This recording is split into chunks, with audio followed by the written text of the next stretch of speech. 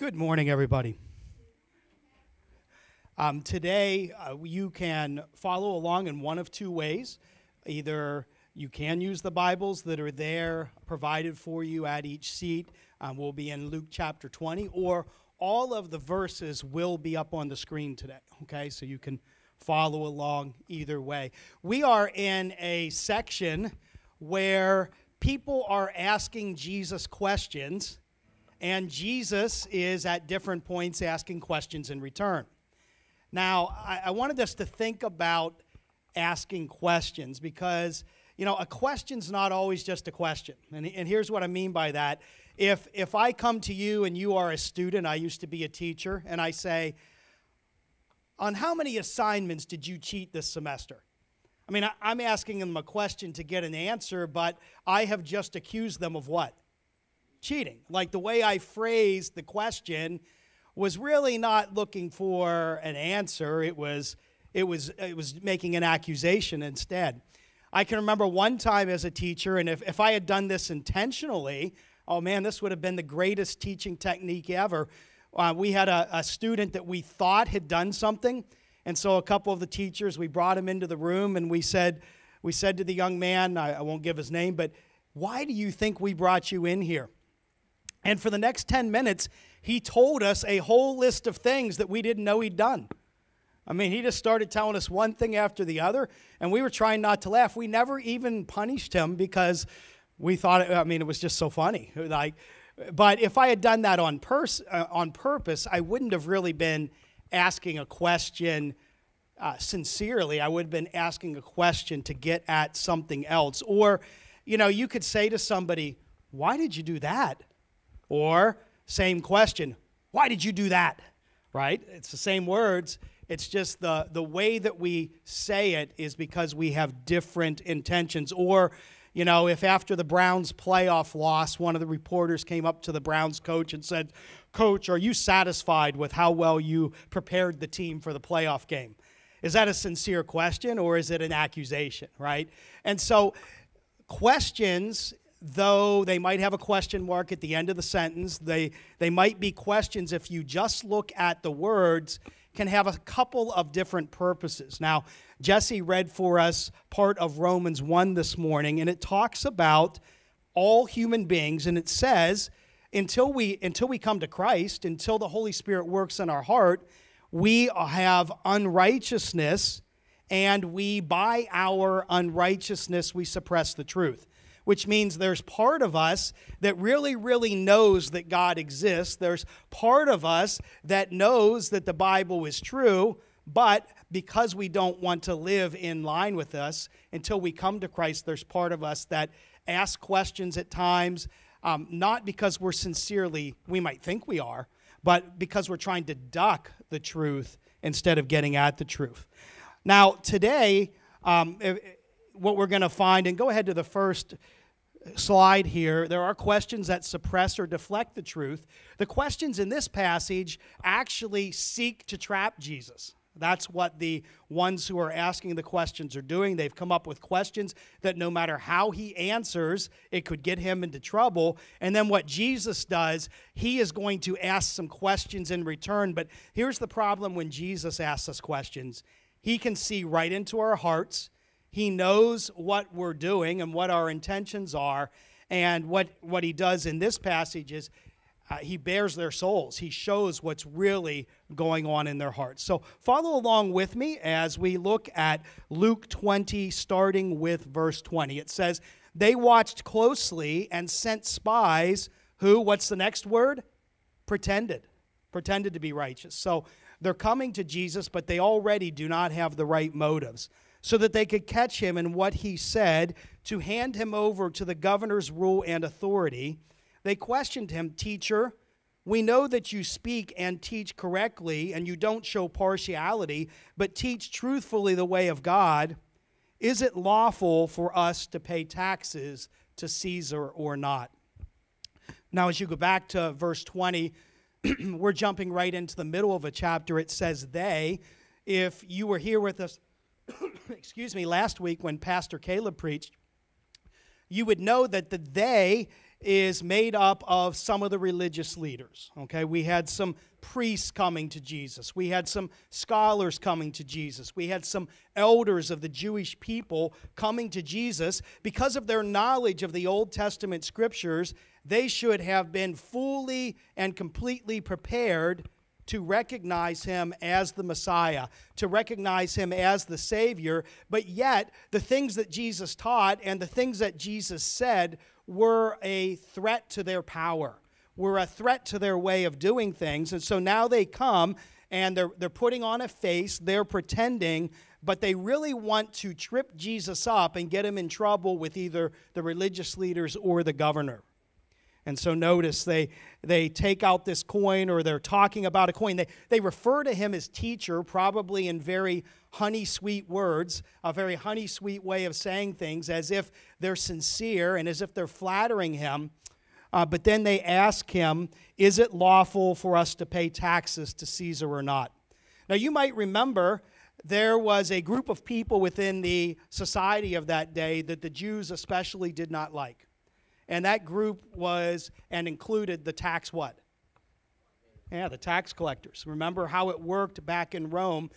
The Roman government would assign or give the tax collectors the power to collect the taxes, and they had to turn a certain amount over to Rome, but they would usually add to what they were charging, and then the rest would go into their pockets.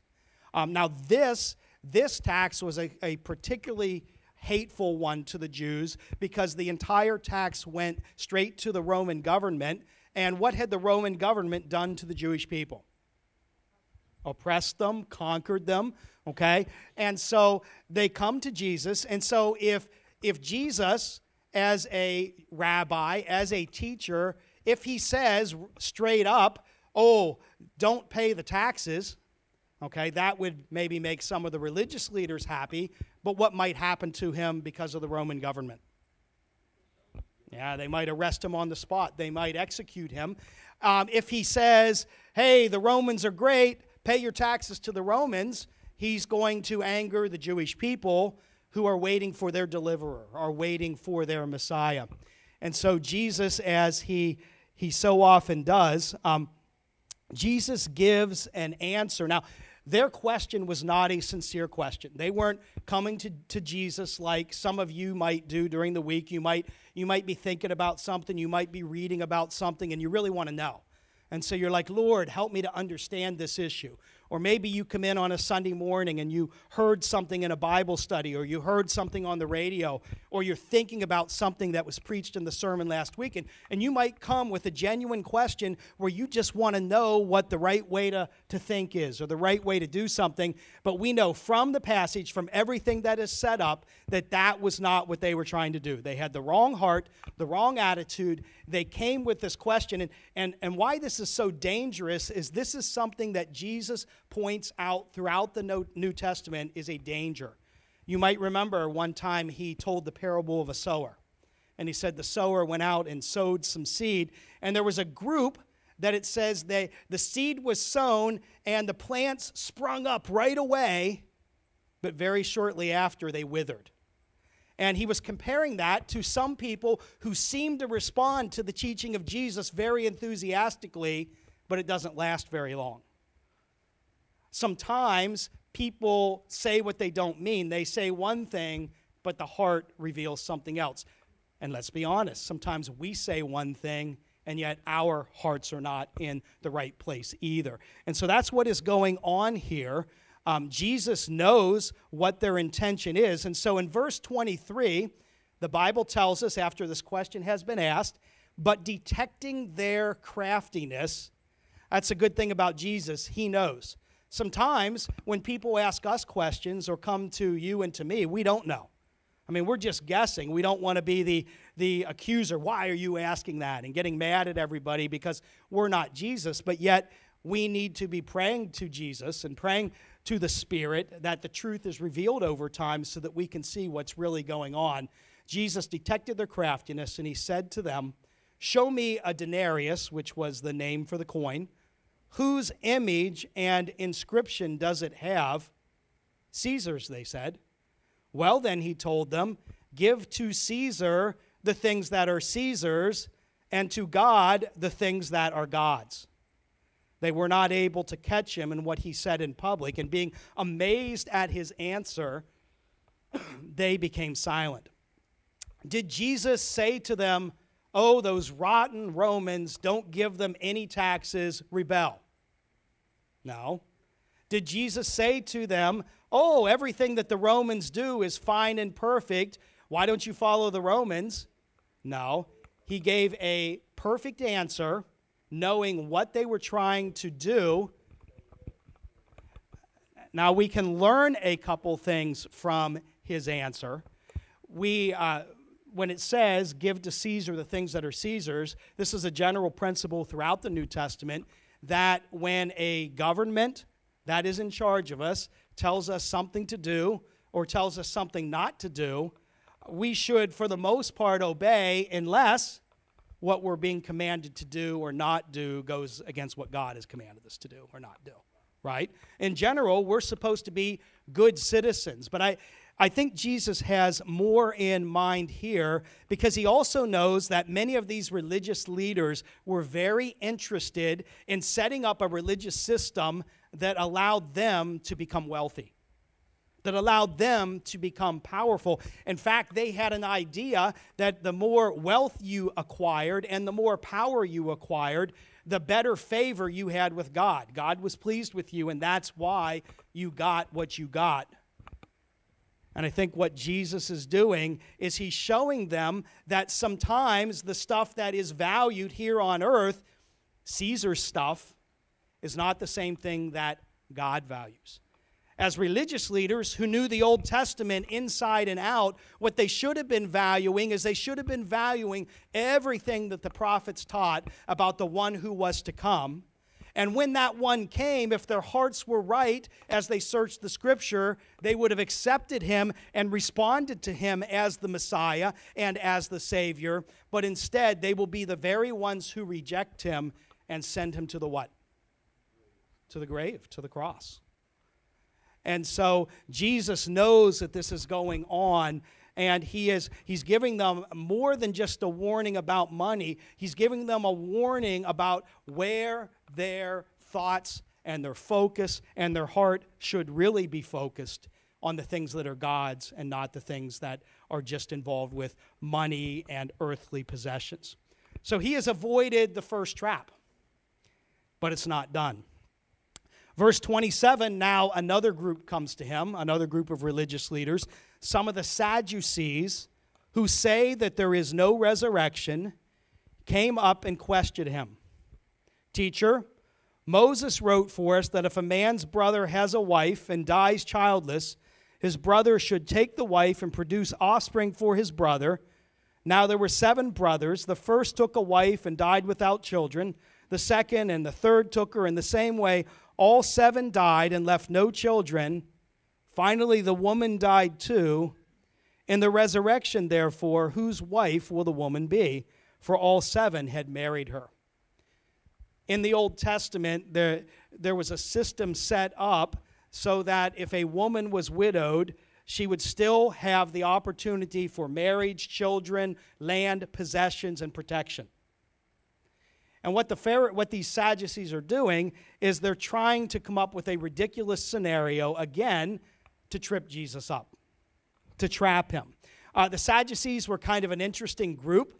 They accepted the first 5 books of the Bible, Genesis, Exodus, Leviticus, Numbers, and Deuteronomy. And that's what we usually think of as the place where God presented the Old Testament law. He told the Hebrew people how to live. And so they believed that really what you ought to do is you ought to live according to God's law. But it tells us in verse 27, they did not believe that there was a what? A resurrection. And so they believed that this life was all you get. And if you'll just follow God's law, you'll at least have some blessing here in this life. If you don't follow God's law, you're in trouble. And they did not believe in the resurrection. And so they're trying to create this scenario, which is rather a ridiculous one, to show how ridiculous the resurrection is.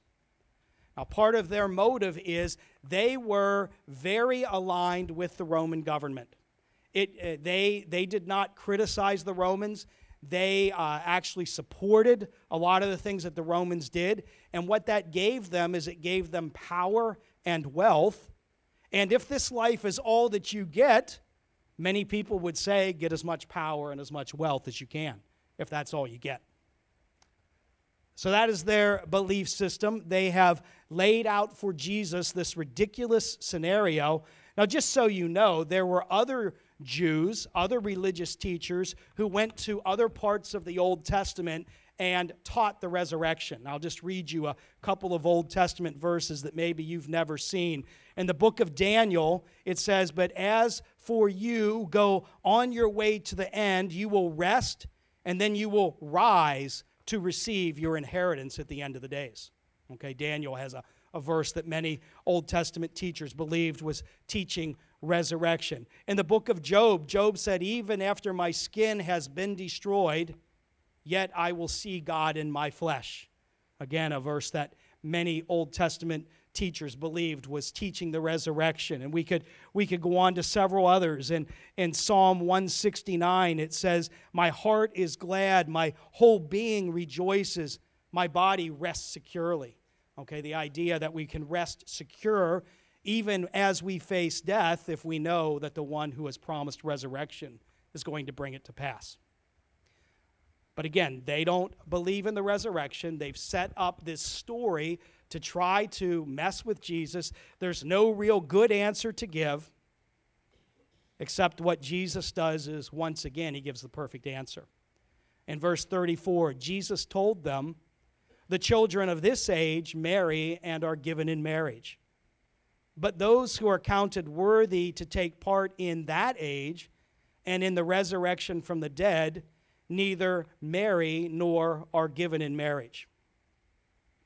What is Jesus talking about when he says that age, to take part in another age? What would we call that?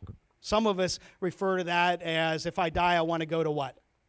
Okay, now the scriptures actually teach that if you are a believer who has connected yourself to faith through Jesus Christ, if you die, the Bible says you will be absent from your body, yet the invisible part of you will be present with the Lord.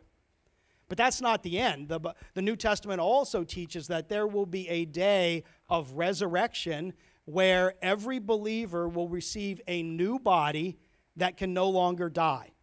Okay? It can no longer experience sickness. It can no longer be broken. I might even get some hair back. I don't know. All right? That's one of the mysteries. Will I be able to jump? Because I've never been able to jump very high. And will I get some hair? But those things aren't really important. But we know from the New Testament that there is a resurrection day, and then heaven comes down to meet earth. The eternal kingdom is actually set up on a restored earth, and Jesus Christ rules and reigns as king over it forevermore. And so as Jesus is talking about that permanent, eternal state that will one day exist, where we will still have human relationships with other believers, there will be many of us here on this earth together worshiping the Lord, from every tribe, every tongue, every nation, all kinds of languages, together worshiping, and yet we will be able to rub shoulders with the King of the universe because he will be here ruling. That's the age that Jesus is referring to. And he says those who are counted worthy, which means, is everybody going to be part of that kingdom? Everybody going to be part of that age? No, he's giving a warning again to these leaders who are trying to trip him up. They don't believe in the resurrection, and he's saying not only is there a resurrection, but you're in trouble, okay, for your belief system, for your practice, for the way that you are living. But yet, that age will be different. Not only can we no longer sin, not only can we no longer die, not only, and the list goes on and on, one of the things that Jesus reveals to us here is that will be an age where there is no longer marriage, okay, no longer childbearing, those kinds of things. He is saying in verse 36, they can no longer die in this sense because they are like angels and are children of God, since they are children of the resurrection. Now, Jesus did something else here that you probably wouldn't notice unless you've studied the Sadducees. There's another thing that the Sadducees did not believe in. They did not believe in angels. And so as Jesus answers them, he answers them and basically says, your story doesn't matter. The story that you're using to trip me up doesn't matter because you don't understand what that new age is going to be like. And furthermore, I'm going to use angels in my illustration because you're wrong about them too. All right, he can see and knows exactly what's going on, but then he takes it even further. I want you to look with me at verse 37. We said that the part of the Bible they accepted was Genesis, Exodus, Leviticus, Numbers, and Deuteronomy. The great primary figure that is credited with writing a lot of that down is a guy who led them out of slavery from Egypt named who? Moses. All right, so they say that the books that they accept are the books that Moses wrote, and so Jesus now turns, as he finishes his argument with them, and he turns right to those books. And here's what he says. Verse 37, Moses even indicated in the passage about the burning bush that the dead are raised, where he calls the Lord the God of Abraham, the God of Isaac, and the God of Jacob. So Jesus is referring back to that Old Testament section of Exodus where Moses is being called into ministry. He's being called to work for the Lord. He sees this bush that is burning and yet not consumed. And the words that are shared with him are the God of Abraham, the God of Isaac, the God of Jacob. And here's what Jesus says. He's not the God of the dead, but of the living, because all are living to him.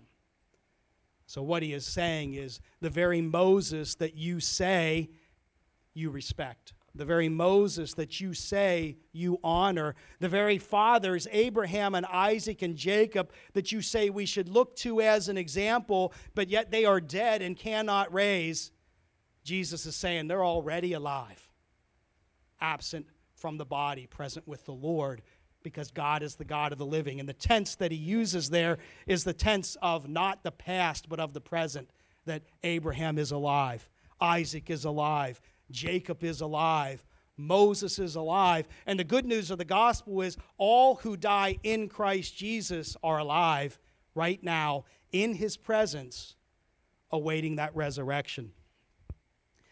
Some of the scribes answered in verse 39, Teacher, you have spoken well, and they no longer dared to ask him anything.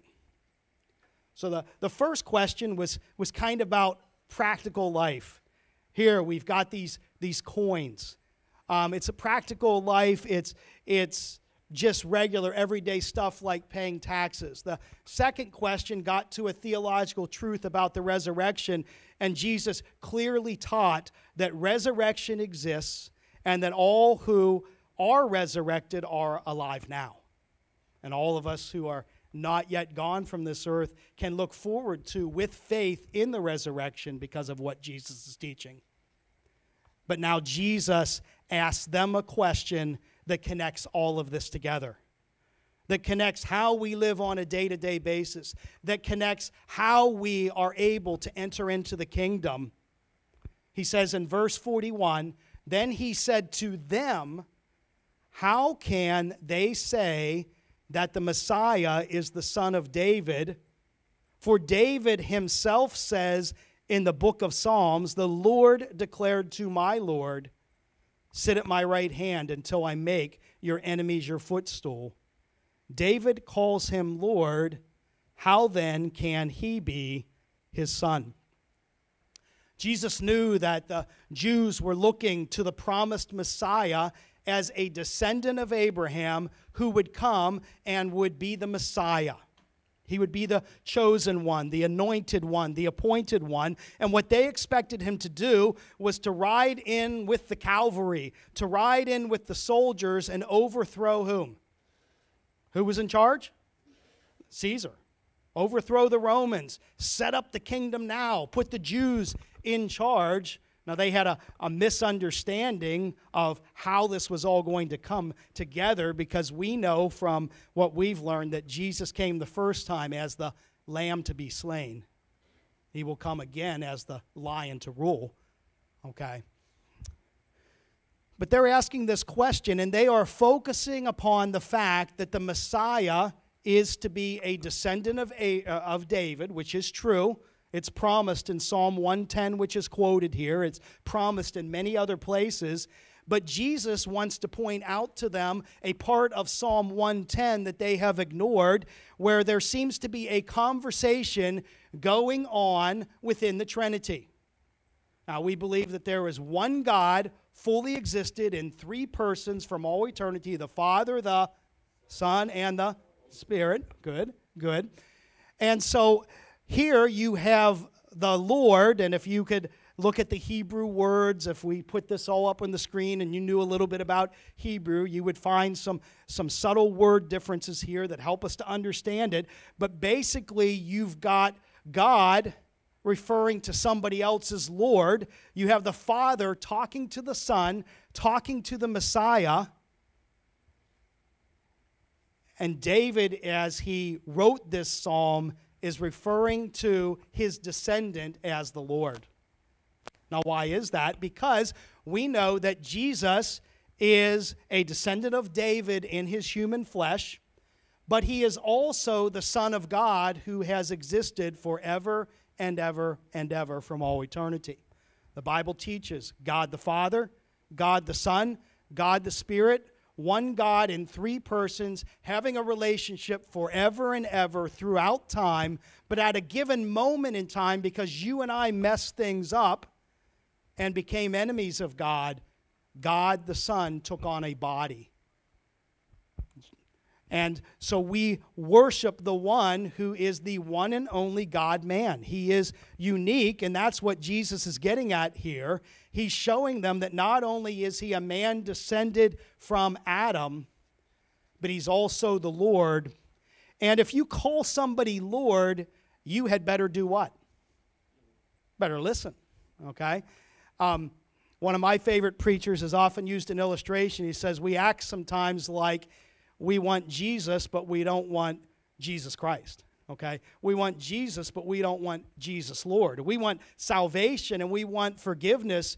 But see, when he enters into our life, he enters into our life as who he is. He is the Savior. He is the Lord. He is God, and he is man. He is who he is, and that is what he is revealing to these religious leaders on this spot, that they need to understand that he is more than just a human.